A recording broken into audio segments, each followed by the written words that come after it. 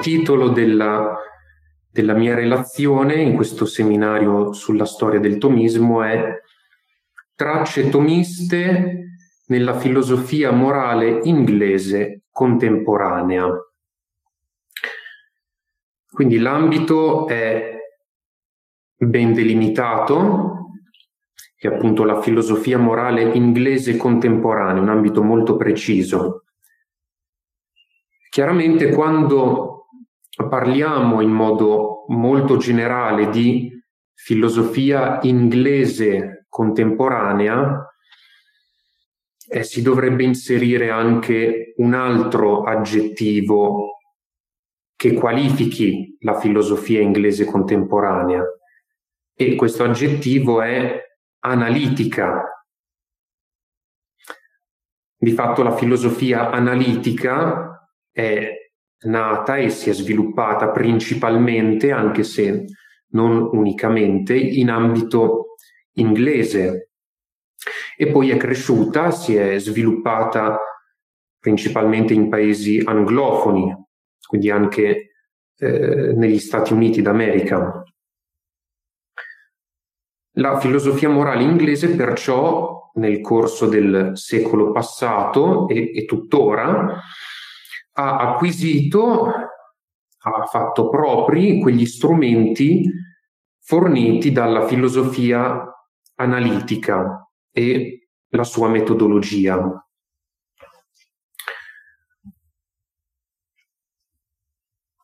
La presenza del pensiero tomista all'interno di questo ambito preciso è andato via via crescendo a partire, chiamiamolo così, dal vicolo cieco in cui erano entrate le due principali correnti etiche che caratterizzavano il dibattito almeno della prima metà del XX secolo, ossia quello che verrà chiamato da Elizabeth Anscombe il consequenzialismo e il deontologismo.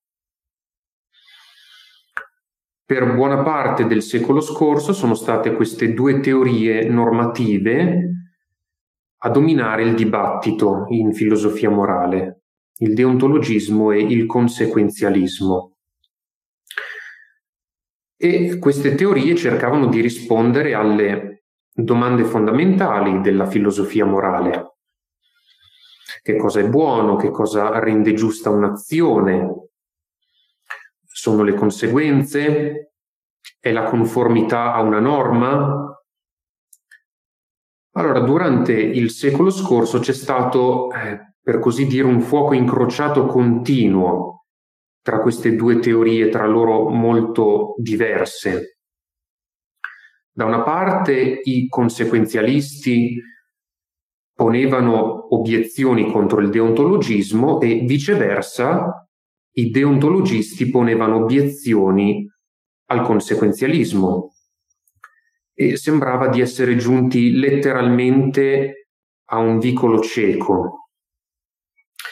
E a questo punto alcuni moralisti si sono chiesti se l'unica strada percorribile, l'unica soluzione potesse essere quella di percorrere il relativismo morale. Ma questa strada non ebbe molto successo, venne subito bloccata perché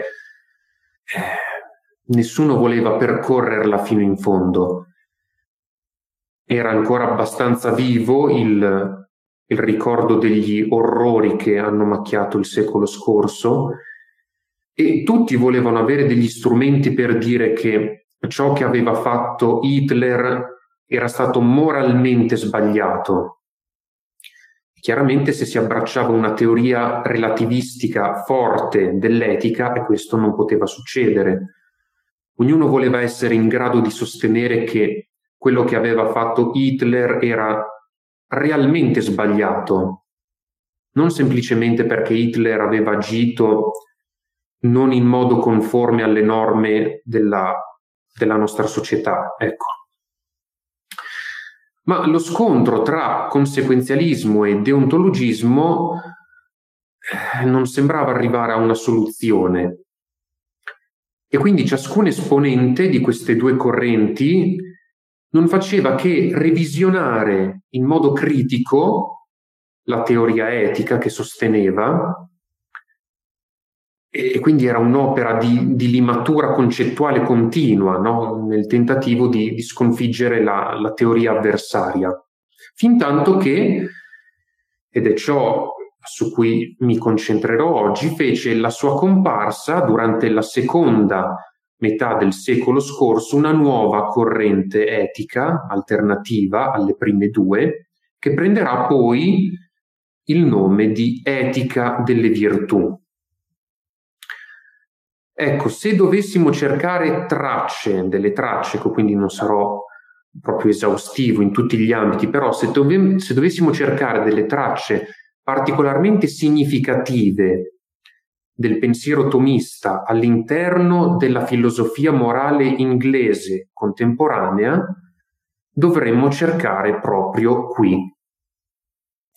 Perché è qui che l'apporto del pensiero di Tommaso d'Aquino probabilmente ha avuto il suo influsso più importante nel dibattito etico, anche se non l'unico ambito, ecco, però forse quello più principale su cui mi concentrerò oggi, delineando queste tracce della presenza tomistica.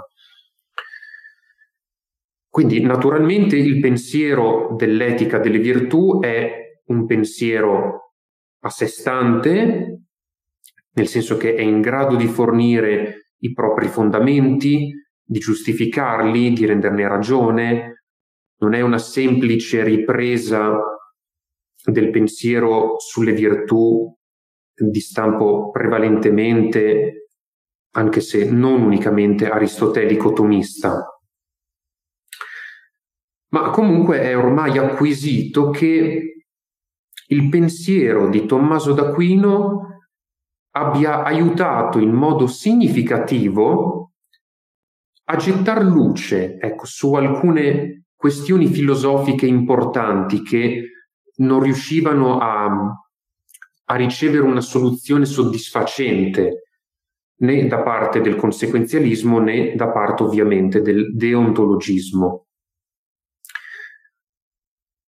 C'è un bel libro del professor Giacomo Samek Lodovici, professore all'Università Cattolica del Sacro Cuore di Milano, e questo libretto si intitola Il ritorno delle virtù, dal sottotitolo Temi salienti della Virtue Ethics, dell'etica delle virtù. Ecco, dal titolo si capisce bene che c'è una ripresa di qualcosa che è stato già oggetto di pensiero nel corso della storia della filosofia. Il pensiero sulle virtù non nasce nel XX secolo, c'è un ritorno delle virtù, c'è un ritorno che segna il pensiero di questa nuova corrente etica. E questo oggetto era una volta ben presente comunque nella storia della filosofia, ma diciamo che nel corso della storia è venuto a mancare, o meglio, l'attenzione si è via via distolta, ecco, da questo argomento, lasciando spazio ad altre teorie etiche. A partire dalla seconda metà del secolo scorso c'è stato indubbiamente un ritorno di qualcosa che c'era già prima. Questo qualcosa viene ripreso, ma poi naturalmente viene anche intercalato e riattualizzato con tutte le acquisizioni filosofiche del dibattito contemporaneo.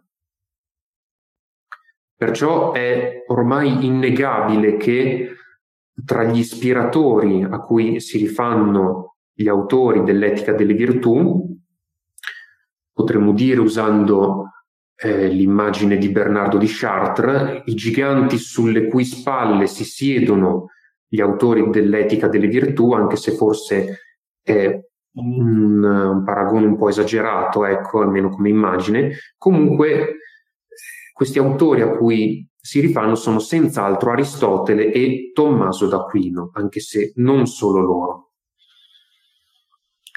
Poiché l'etica delle virtù, in cui il pensiero di Tommaso ha una notevole rilevanza, è diciamo così, una risposta ad alcuni problemi che le altre due teorie etiche, cioè il deontologismo e il conseguenzialismo, lasciavano irrisolte, a questo punto è necessario, seppur per brevissimi capi, analizzare queste due teorie etiche per poter comprendere meglio e per assaporare, ecco, per così dire, ancora di più il pensiero dell'etica delle virtù nei suoi aspetti tomisti. Anzitutto però bisogna sgombrare il campo da un pericoloso equivoco, cioè non dobbiamo considerare queste tre grandi teorie etiche, il deontologismo, il conseguenzialismo e l'etica delle virtù, come se ciascuna di queste correnti prendesse in considerazione solo quegli aspetti specifici del loro filone di pensiero, senza considerare nient'altro, no? Come se il tema delle virtù fosse esclusivo dell'etica delle virtù, il tema delle norme e del dovere fosse esclusivo del deontologismo e il tema delle conseguenze delle azioni fosse esclusivo del conseguenzialismo. Questo sarebbe un grave errore. In ciascuna di queste correnti c'è spazio sia per le virtù, sia per le norme e il dovere, sia per le conseguenze delle azioni.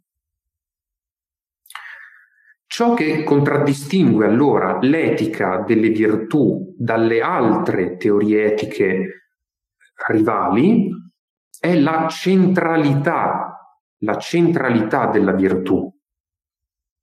Mentre il conseguenzialismo definisce la virtù come qualcosa che produce delle buone conseguenze, quindi le virtù vengono ricondotte al punto centrale del conseguenzialismo, che, come dice il nome stesso, sono le conseguenze delle azioni morali, e mentre il deontologismo definisce la virtù come un accidente, per così dire, posseduto da coloro che compiono il loro dovere, coloro che seguono le norme, e quindi anche qui la virtù viene ricondotta al valore centrale del dovere. Ecco, l'etica delle virtù non definisce la virtù tramite altri concetti più fondamentali, come le conseguenze o le norme, ma secondo l'etica delle virtù ciò che è fondamentale e in vista del quale tutto il resto, anche le conseguenze, anche le norme, riceve il fondamento e il giusto posto, diciamo così, all'interno della filosofia morale, sono proprio le virtù. Questo è importantissimo, altrimenti si rischia di cadere in errore, si rischia di pensare a queste teorie come dei compartimenti stagni, e invece non è così. È diversa la gerarchia. Anche l'etica delle virtù ingloba in sé l'aspetto delle norme, del dovere e delle conseguenze delle azioni, ma primaria e fondamentale è la dimensione delle virtù. Come d'altra parte anche le virtù hanno un loro spazio all'interno delle altre correnti. Vi propongo ora una citazione tratta da Il cristianesimo così com'è di Lewis, l'autore famoso delle Cronache di Narnia, che ha scritto anche, diciamo così, dei trattati proprio filosofici, e questo breve pensiero sintetizza in modo semplice ed eloquente proprio il punto che stiamo trattando. Dice Lewis: a che serve dire a una nave come manovrare per evitare collisioni se la nave è una vecchia carretta sgangherata e non è in grado di farlo? Quindi è chiaro che qui si stanno mettendo in contrapposizione le virtù e il deontologismo, per così dire. A che serve redigere sulla carta regole di comportamento sociale se sappiamo che di fatto la nostra avidità, pusillanimità, intemperanza, presunzione ci impediranno di osservarle? Non mi sogno di dire che noi non si debba riflettere strenuamente per migliorare il nostro sistema sociale ed economico. Dico che tutta questa riflessione sarà purissimo fumo finché non ci renderemo conto che soltanto il coraggio e l'altruismo individuale possono far funzionare bene un sistema qualsiasi. È abbastanza facile eliminare le forme particolari di disonestà e di prepotenza che fioriscono nel sistema attuale, ma finché gli uomini saranno disonesti e prepotenti, gli uomini, troveranno un altro modo per continuare nel nuovo sistema il vecchio gioco. Non è possibile rendere buoni gli uomini per legge, e senza uomini buoni non si può avere una società buona. Ecco perché occorre riflettere sulla moralità interna individuale. Io penso che Tommaso d'Aquino potrebbe benissimo sottoscrivere questa affermazione di Lewis, per come è importante nell'economia del suo pensiero la virtù, il perfezionamento sempre più maggiore dell'uomo tramite l'esercizio delle virtù. Quindi è questo il nocciolo profondo della questione. Ovviamente, come abbiamo visto prima, l'etica delle virtù e Tommaso d'Aquino stesso mi raccomando, non rigettano il dovere, la legge, le norme, ma sostengono che questi elementi non siano il fondamento corretto. Sono elementi importanti, certamente, ma non si può fondare l'etica su quel fondamento. E a questo punto è utile riportare, per far vedere quanto il pensiero di Tommaso d'Aquino sia presente all'interno dell'etica delle virtù, una citazione di Eleanor Stump, che è una filosofa inglese tuttora vivente, che parla proprio del rapporto tra le leggi e le virtù nel pensiero di Tommaso, appunto dal suo libro abbastanza recente Aquinas. È un errore considerare la teoria tommasiana dell'etica come costruita su leggi. Anzitutto, sebbene la legge naturale sia una codificazione dell'etica, le leggi non fondano l'etica, ma si limitano ad esprimere ciò che si fonda nella natura delle cose o negli accordi convenzionali fra gli esseri umani. In secondo luogo, il modo in cui Tommaso struttura la sua teoria etica non si fonda su leggi o regole. Al contrario, sono le virtù a costituire il principio che struttura la sua trattazione dell'etica. Inoltre, anche nel descrivere e analizzare le virtù, egli dedica pochissimo spazio alle regole che codificano quelle virtù o prescrivono il modo in cui agirebbe una persona virtuosa. Ecco, quindi è chiaro il rapporto tra le virtù e la norma, le leggi. E similmente un altro filosofo tra i più influenti dell'etica delle virtù, che è Alasdair MacIntyre, filosofo scozzese, anche lui tuttora vivente, afferma, sempre riguardo al rapporto tra norme e virtù: comprendere l'applicazione di regole come parte dell'esercizio delle virtù significa comprendere il senso del seguire le regole. Qui che trova il senso, dal momento che si può comprendere l'esercizio delle virtù solo nei termini del ruolo che svolgono nel costituire che cosa? Il tipo di vita nel quale soltanto il telos umano si può conseguire. Le regole, che sono i precetti negativi della legge naturale, non fanno altro che porre limiti a quel tipo di vita e in tal modo solo parzialmente definiscono il tipo di bontà cui mirare. Non è possibile basare un'etica soltanto su leggi negative. Distaccate dal loro ruolo nel definire e costituire un intero modo di vivere, esse diventano nient'altro che una serie di proibizioni arbitrarie. Perciò per agire bene occorre un carattere formato, un carattere dotato di quegli strumenti speciali che la tradizione filosofica aristotelico-tomista chiama proprio virtù.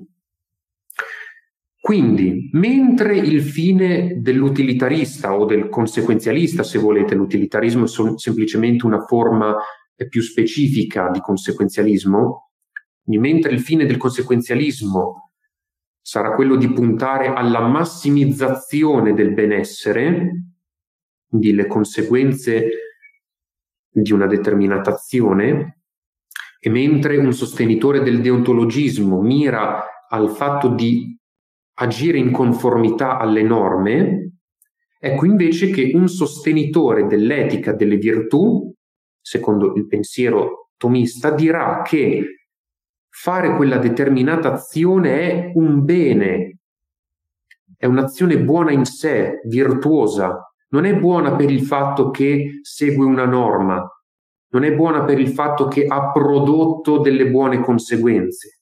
Certamente può essere buona anche per questi aspetti, ma non solamente e in modo principale.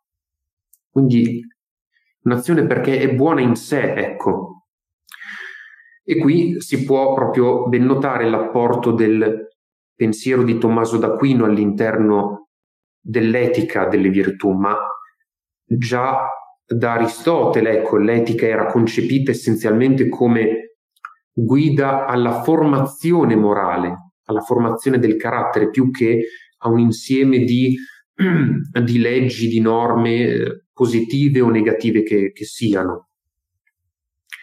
La legge non è assente certamente dall'etica di Tommaso d'Aquino, lo sappiamo molto bene, come neanche è assente nel pensiero degli autori dell'etica delle virtù, ma è integrata all'interno del pensiero ben più fondamentale sulle virtù.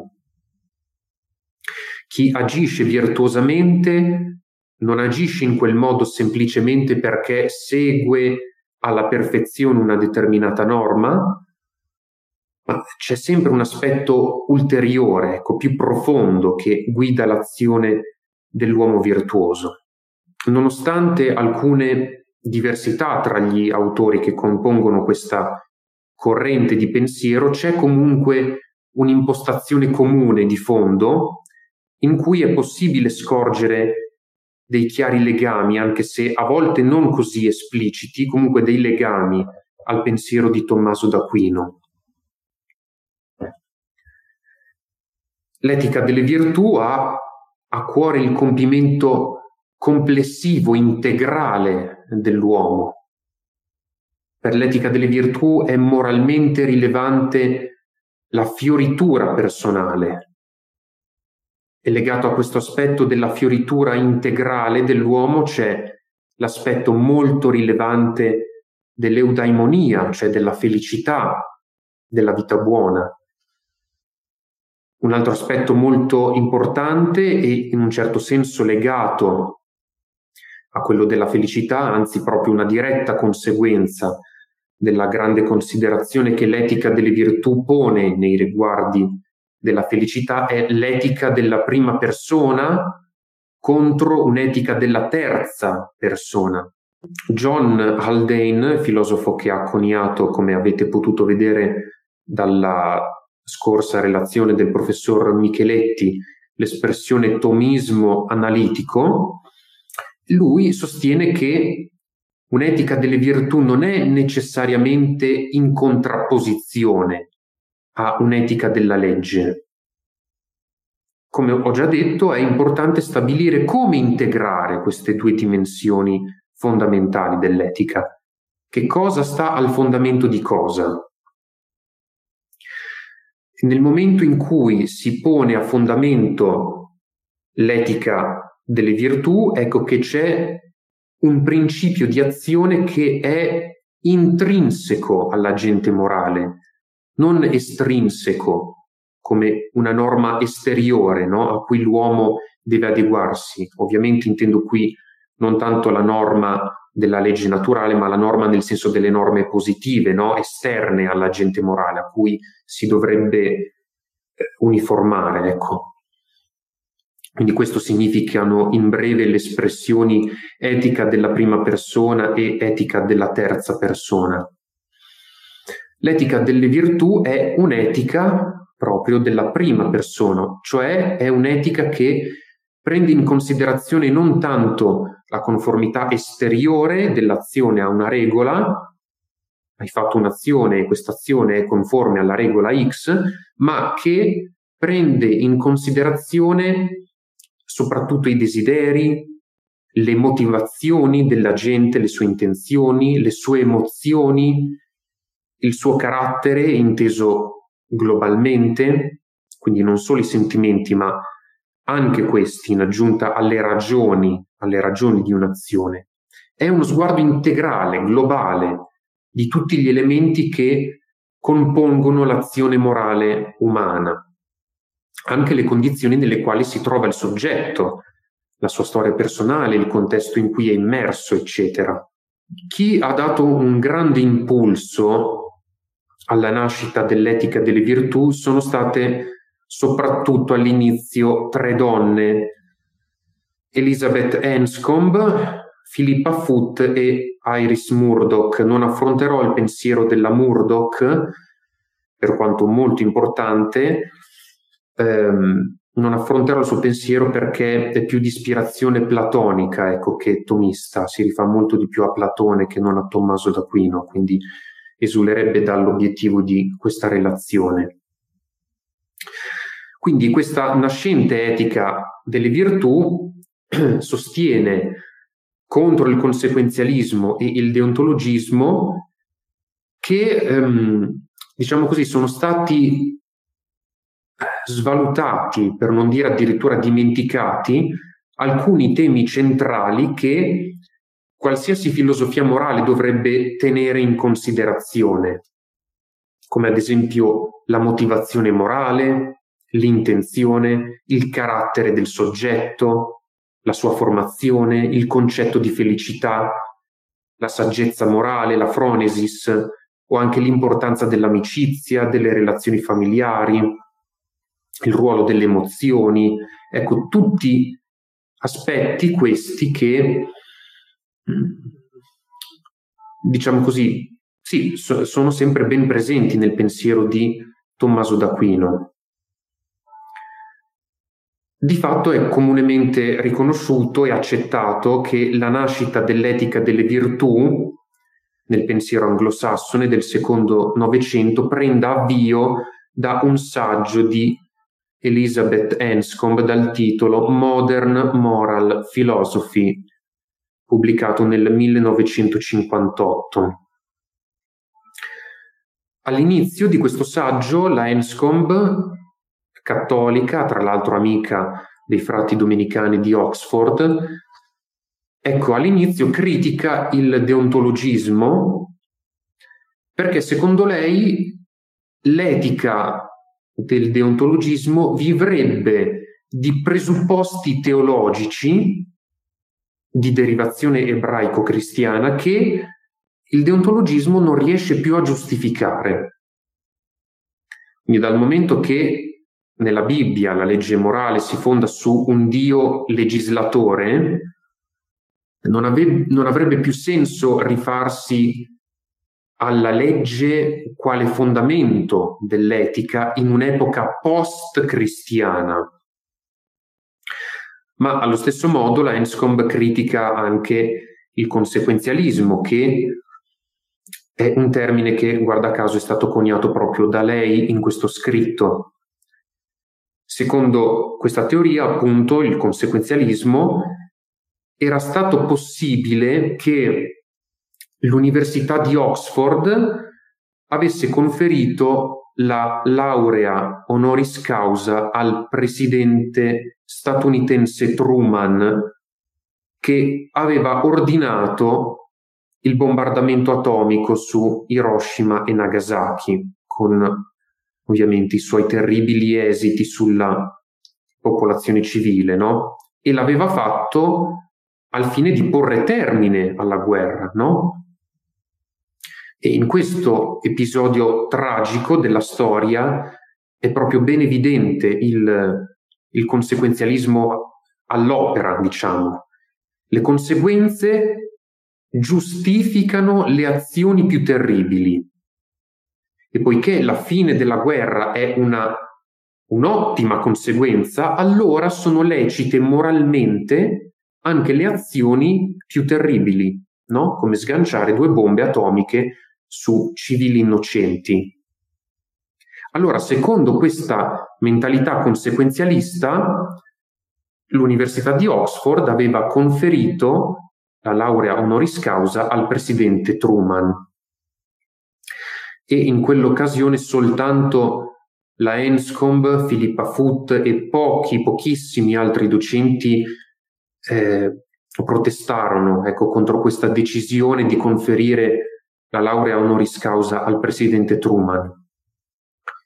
Perciò la Enscombe, che fra l'altro per il temperamento molto fermo e deciso veniva soprannominata Dragon Lady, ecco, la Enscombe criticò fortemente tanto il deontologismo quanto il conseguenzialismo. E in aperto contrasto a queste 2 correnti di pensiero, la Enscombe sostenne che l'etica filosofica si dovesse fondare su nuove basi, non di carattere surrettiziamente teologico, no? Abbiamo visto che le leggi morali si basano su un legislatore, no? Dio, che però in un'epoca post-cristiana, secondo la Enscombe, non può più aver presa. E quindi allora queste basi devono essere valide per tutti, cioè deve fondare, diciamo così, la sua etica su una filosofia della psicologia. Adesso vediamo brevemente in che cosa consista. E la Enscombe riprende il pensiero di Aristotele, di Tommaso d'Aquino, ma non vuole farlo in modo acritico, come se le loro opere, il loro pensiero fosse, diciamo così, calato senza, diciamo così, contestualizzarlo anche, diciamo così, all'interno del dibattito in cui la Enscombe viveva. In un testo pubblicato l'anno prima di Modern Moral Philosophy, quindi nel 1957, dal titolo Intention, la Enscombe afferma, riprendendo proprio Tommaso d'Aquino, che afferma che gli atti umani sono diversi dalle operazioni delle cose inanimate. Perché? Qual è l'elemento distintivo? L'elemento distintivo è proprio l'intenzione. Cioè l'agire propriamente umano è un comportamento sensibile alle ragioni. Si muove in uno spazio sensibile alle ragioni. Vedremo anche su questo poco più avanti il pensiero di Philippa Foot. Ogni comportamento può essere compreso a delle ragioni, ma quindi può essere anche criticato per mezzo di ragioni. È la ragione che guida l'azione, non tanto l'oggetto concreto che vedo davanti ai miei occhi. No? Vedo una cosa che mi piace e ho intenzione di prenderla, ma il fine dell'azione può essere anche molto lontano, ad esempio, no? Nello spazio e nel tempo. Certamente ciò che viene fatto intenzionalmente è sempre ciò che si pensa sia un bene, ma il tendere al vero bene richiede, secondo Aristotele e secondo Tommaso d'Aquino, la presenza nella gente delle virtù etiche. E inoltre la Enscombe sottolinea che una cosa, per essere oggetto di un'intenzione, deve essere anche desiderabile. Quindi non si possono tenere separate in modo netto ragione ed emotività, ragione e desiderio. E poi la Enscombe, riprendendo Tommaso d'Aquino, quindi vedete una presenza piuttosto massiccia del pensiero dell'Aquinate nel pensiero della Enscombe, lei afferma che ci sono delle azioni che non si devono mai compiere. Un'azione non è buona solo in ragione del fine per cui è compiuta, ma anche per il suo oggetto materiale, proprio l'azione concreta. Altrimenti si ricadrebbe nella trappola del conseguenzialismo, no? E il presidente Truman avrebbe ricevuto a ragione una laurea honoris causa per aver bombardato Hiroshima e Nagasaki. Il fine era buono, la fine della guerra, il termine della guerra, ma la materia, l'oggetto dell'azione, l'azione concreta era assolutamente sbagliato. A questo punto è importante sottolineare che l'opera della Enscombe non costituisce una trattazione diretta, ecco, della tematica della virtù. Tuttavia, con la sua critica radicale al conseguenzialismo e al deontologismo, con la sua sottolineatura del ruolo chiave di una filosofia della psicologia per la filosofia morale, quindi con il recupero della centralità del soggetto agente, e quindi anche con la ripresa coraggiosa, molto coraggiosa per il contesto in cui viveva e pensava, la ripresa di autori che fino a quel momento erano stati accantonati, come Aristotele e Tommaso d'Aquino. Ecco, con tutti questi elementi è possibile dire che il suo lavoro, per certi aspetti pioneristico, sia, diciamo così, abbia aperto la strada a quella che poi prenderà il nome di etica delle virtù. Un'altra figura poco nota ma comunque importante è il marito della Enscombe, che è Peter Gitsch, autore di un volume dal titolo significativo per noi, The Virtues, le virtù, pubblicato nel 1977.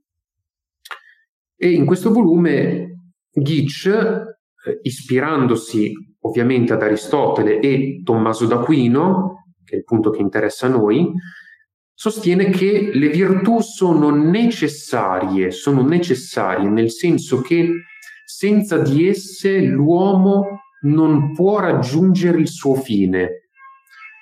Gitsch dice che come le api hanno bisogno del loro pungiglione per essere delle buone api, così l'uomo ha bisogno delle virtù se vuole vivere una vita veramente umana. Le virtù cardinali, ad esempio, no? La prudenza, la giustizia, la fortezza, la temperanza, sono necessarie in qualsiasi progetto importante, che sia a livello individuale, ma anche a livello collettivo, sociale. E qui già si intravede un legame fondamentale tra le virtù e il telos, il fine dell'uomo, ciò che è necessario perché un uomo possa vivere una vita piena, buona, perfetta. Poi lo riprenderemo più avanti con Philippa Foot.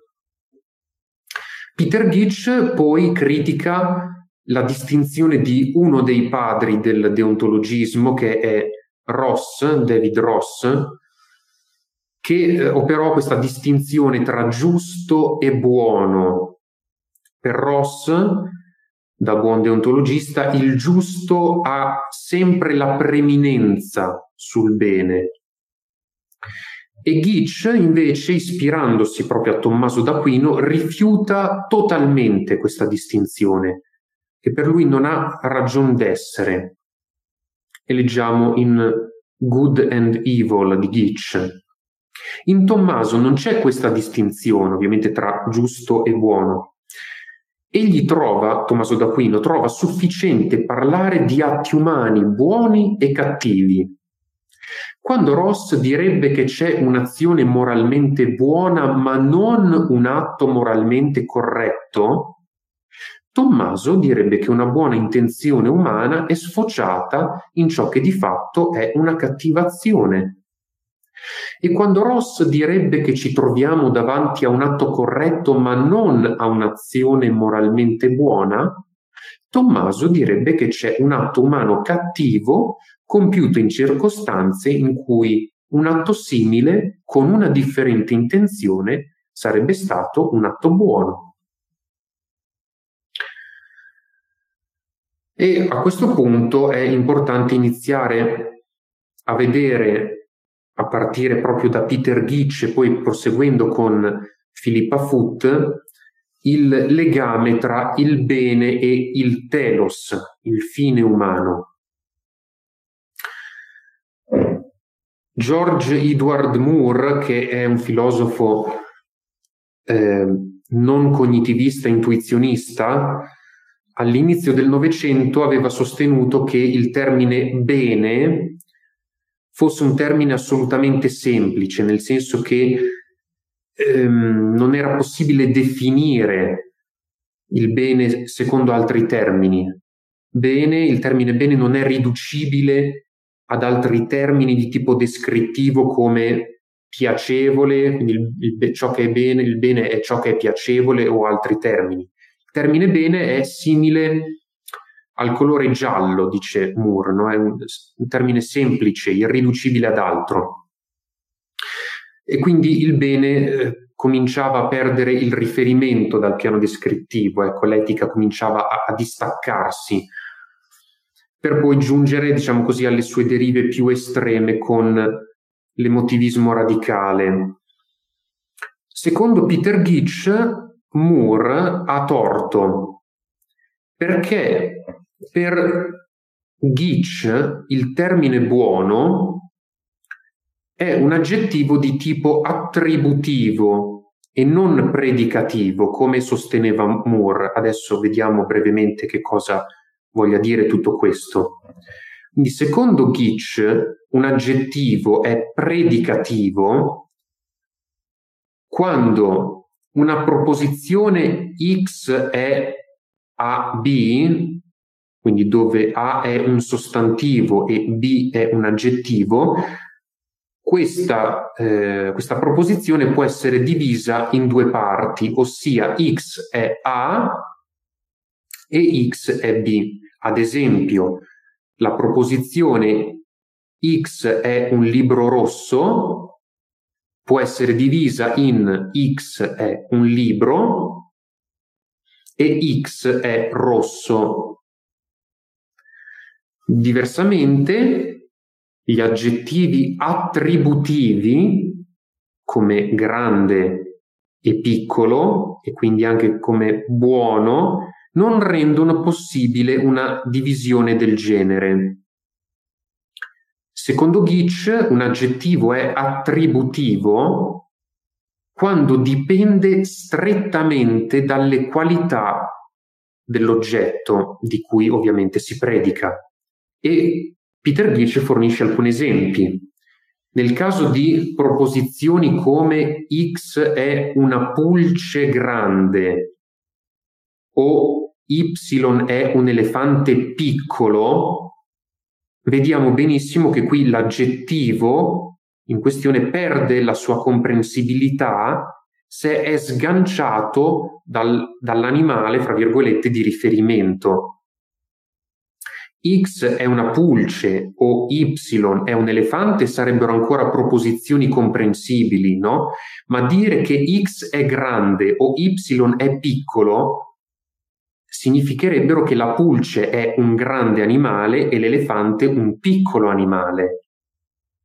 Allora, la natura degli aggettivi buono e cattivo, ovviamente moralmente, è esattamente la stessa di piccolo e grande. Quindi quando diciamo X è un buon X, è possibile fare questa affermazione solo se si conosce la natura di X e l'oggetto X corrisponde all'essenza di X. E Philippa Foot, intuendo l'importanza di questa tesi di Gitsch, afferma nell'introduzione del suo libro, probabilmente il suo libro più importante, che è Natural Goodness, tradotto in italiano, una terribile traduzione, La natura del bene, quindi che ha tutt'altro significato dal titolo inglese Natural Goodness. Comunque Philippa Foot, traendo ispirazione da questo pensiero di Peter Gitsch, dice: un termine di colore, ovviamente qua si sta rifacendo a Moore, che diceva che bene è equivalente al nome giallo, un termine di colore funziona indipendentemente dal termine a cui legato, no?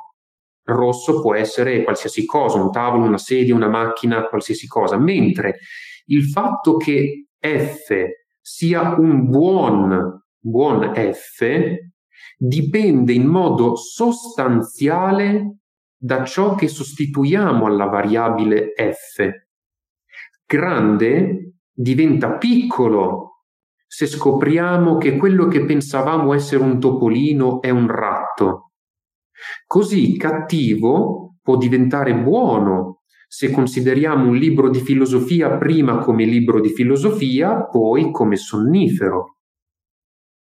Alla luce della distinzione di Gitsch, pensare alle buone azioni è come pensare alla vista buona, al buon cibo, alla buona terra, alle buone case e così via. E a questo punto proprio lasciamo Peter Gitsch e continuiamo con Philippa Foot. Nel suo volume importante dal titolo significativo, Virtues and Vices and Other Essays in Moral Philosophy, quindi virtù e vizi, la Foot scrive nella prefazione: due temi attraversano molti di questi saggi: l'opposizione all'emotivismo e al prescrittivismo, e il pensiero che una sana filosofia morale deve partire da una teoria delle virtù e dei vizi.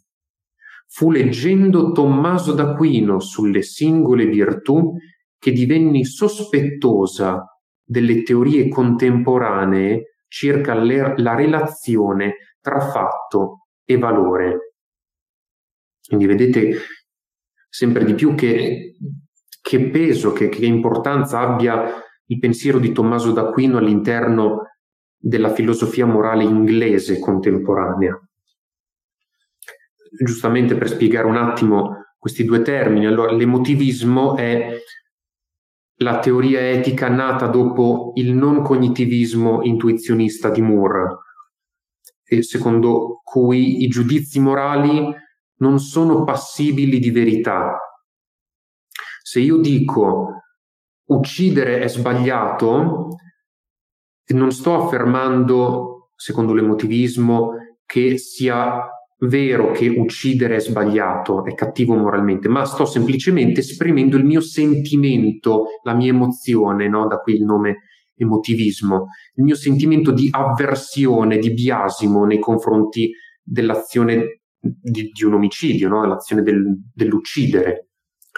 Quindi i giudizi morali esprimono, secondo l'emotivismo, soltanto i sentimenti del soggetto che agisce, i sentimenti di lode, quando diciamo che un'azione è buona, e i sentimenti di biasimo, di repulsione, quando diciamo che un'azione è cattiva.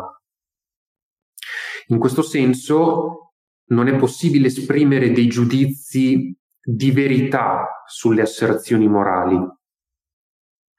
Per l'emotivismo c'è un arbitrio della volontà che è come, diciamo così, una creatrice autonoma dei valori, ecco. Quindi questa prospettiva morale esclude l'aspetto di riconoscimento del bene, di un bene che ci precede, che noi riconosciamo. L'emotivismo invece sposta l'attenzione sull'attività umana dell'attribuire il valore, ecco, alle cose, alle azioni.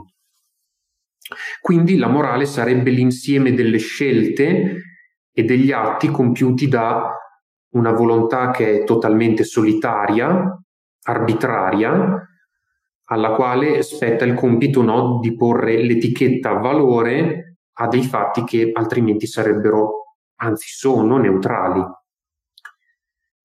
Perciò il piano della morale con l'emotivismo abbandona il legame con il piano descrittivo, mentre il prescrittivismo di Richard Hare sostiene che la morale nasca da un uso speciale del linguaggio, dall'uso proprio prescrittivo, appunto, cioè quando il linguaggio usa termini come devi, è obbligatorio, eccetera.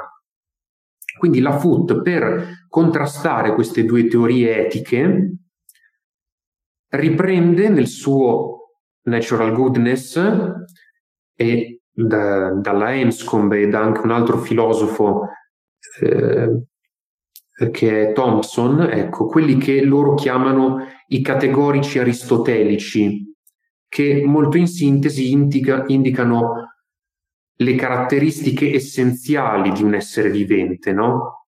Allora, facendo uso di questa categoria, la Foot riesce a far ancorare nuovamente il piano morale a quello descrittivo.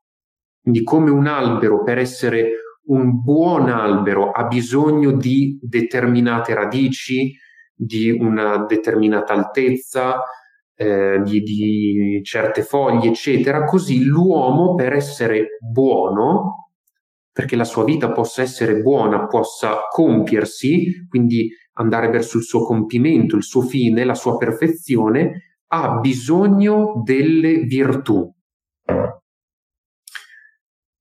E dice proprio la Foot: che differenza c'è tra la persona giusta e la persona ingiusta? Il fatto che il giusto rispetta gli impegni? No, perché possono essere le circostanze ad impedirglielo. E non può essere il fatto che, ad esempio, il giusto salvi la vita agli innocenti e non li uccida, perché qualche incidente può far sì che uccida invece di salvare. Ovviamente, dirà qualcuno, ciò che conta è l'intenzione della persona giusta, non ciò che riesce a realizzare. Ma perché non dire allora che la caratteristica distintiva del giusto è che per lui certe considerazioni e non altre contano come ragioni per l'azione e danno un certo peso? Lo stesso vale per le altre virtù, come la carità, il coraggio e la temperanza. Chi le possiede riconosce certe considerazioni come ragioni potenti e talvolta irresistibili che spingono all'azione. Ad esempio una promessa o lo stato di bisogno di qualcuno. Le riconosce e agisce in base ad esse. La persona giusta ha come fine mantenere le promesse, pagare ciò che è dovuto e difendere i diritti degli altri se sono violati, nella misura in cui queste azioni sono richieste dalla virtù della giustizia. A questo punto, proprio perché sono comparse qui parole come fine e intenzione, la Foot fa, diciamo così, una disamina degli elementi per cui un'azione morale possa dirsi buona.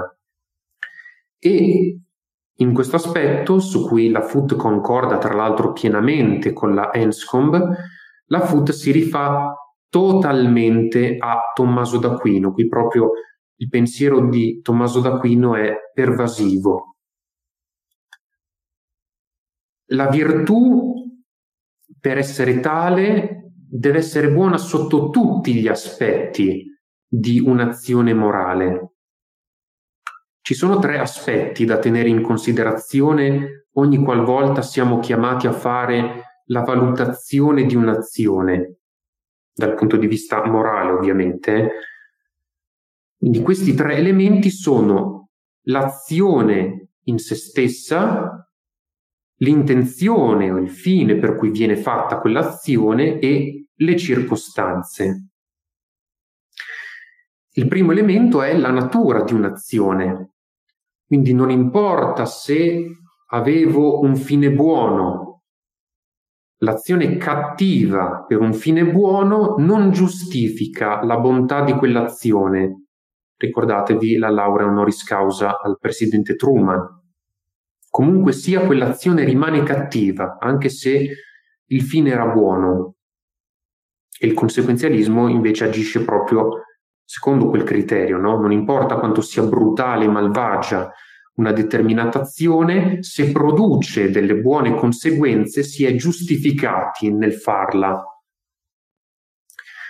Un medico non può uccidere un suo paziente per trapiantare degli organi sani nel corpo di altre persone malate. Certo, l'azione di salvare le altre persone malate è una buona azione, ma non può essere giustificato per questo nell'uccidere un suo paziente. Quindi l'azione deve essere buona in sé. E i medievali facevano spesso un esempio sul rapporto tra la natura di un'azione e il fine, no? Una mamma che per riscaldare il proprio figlio d'inverno lo copre talmente tanto, lo stringe a sé per riscaldarlo, ma involontariamente lo soffoca. Questa madre infelice mai avrebbe voluto che il suo figlio morisse, no? La sua intenzione era quella proprio di far continuare a vivere suo figlio, riscaldandolo, no? In mezzo al freddo. Allora, certamente questa madre non è totalmente responsabile del male causato dalla sua azione, ma non per questo possiamo dire che la sua sia stata una buona azione solo perché aveva l'intenzione di riscaldare suo figlio.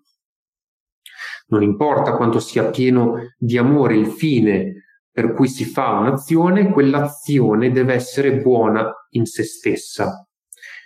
Ma poi c'è un secondo aspetto, che è l'aspetto fondamentale dell'intenzione, no? Del fine per cui viene fatta una determinata azione.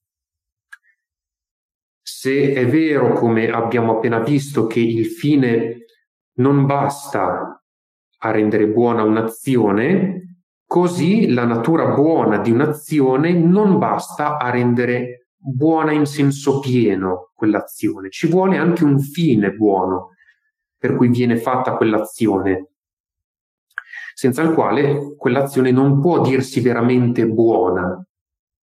Se io sto torturando una persona solo per il gusto sadico di farlo, no? E a questa persona in fin di vita faccio una trasfusione di sangue per tenerla in vita, quindi l'azione in sé di fare la trasfusione di sangue è un'azione buona, mantengo in vita quella persona, ma lo faccio soltanto per lo scopo di continuare a torturare quella persona, capite che la mia azione, per quanto sia buona in sé, la trasfusione di sangue, il mantenere in vita una persona, non è affatto una buona azione, perché sto tenendo in vita la povera persona per continuare a farle del male.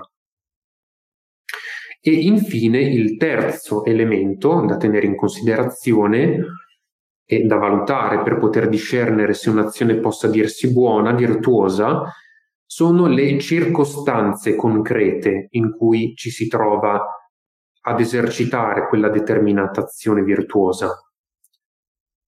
Non siamo creature che vivono in uno spazio puramente teoretico, siamo esseri che vivono nello spazio-tempo, in circostanze specifiche che sono diverse da altre circostanze e pertanto anche le circostanze entrano in gioco per rendere buona un'azione. Posso fare una buona azione con un fine buono, ma se la compio in una circostanza inopportuna, non posso dire che questa sia un'azione virtuosa. Se io, non lo so, rimprovero un bambino come se fosse un adulto, quindi l'azione del rimprovero è buona, primo elemento, viene fatto per un fine buono, cioè che il bambino capisca di aver sbagliato, secondo elemento, ma non posso relazionarmi a un bambino come se avesse le capacità di responsabilità di un adulto. Tutto sarà proporzionato alla sua situazione particolare, altrimenti non sarà un'azione buona in senso pieno. Nel momento in cui uno solo di questi tre elementi è negativo, allora non si può dire che l'azione sia virtuosa. Secondo la Enscombe e la Foot, che riprende Tommaso d'Aquino, un'azione è buona se non è cattiva in alcun modo. In questo riprende proprio totalmente Tommaso d'Aquino. Mentre basta un solo elemento per rendere un'azione cattiva, affinché un'azione possa dirsi buona, non deve essere negativa secondo nessun aspetto, deve essere buona secondo tutti gli elementi e solo allora potrà dirsi buona. E a questo punto concludo con un'ultima citazione tratta sempre da Virtues and Vices di Philippa Foot, diventata famosissima appunto per i tomisti, in cui la Foot afferma proprio: è mia opinione che la Summa Teologica sia una delle migliori fonti di cui disponiamo per la filosofia morale, e inoltre che gli scritti etici di San Tommaso siano utili tanto all'ateo, quale era lei, Philippa Foot era un'atea, quanto al cattolico o ad un altro credente cristiano.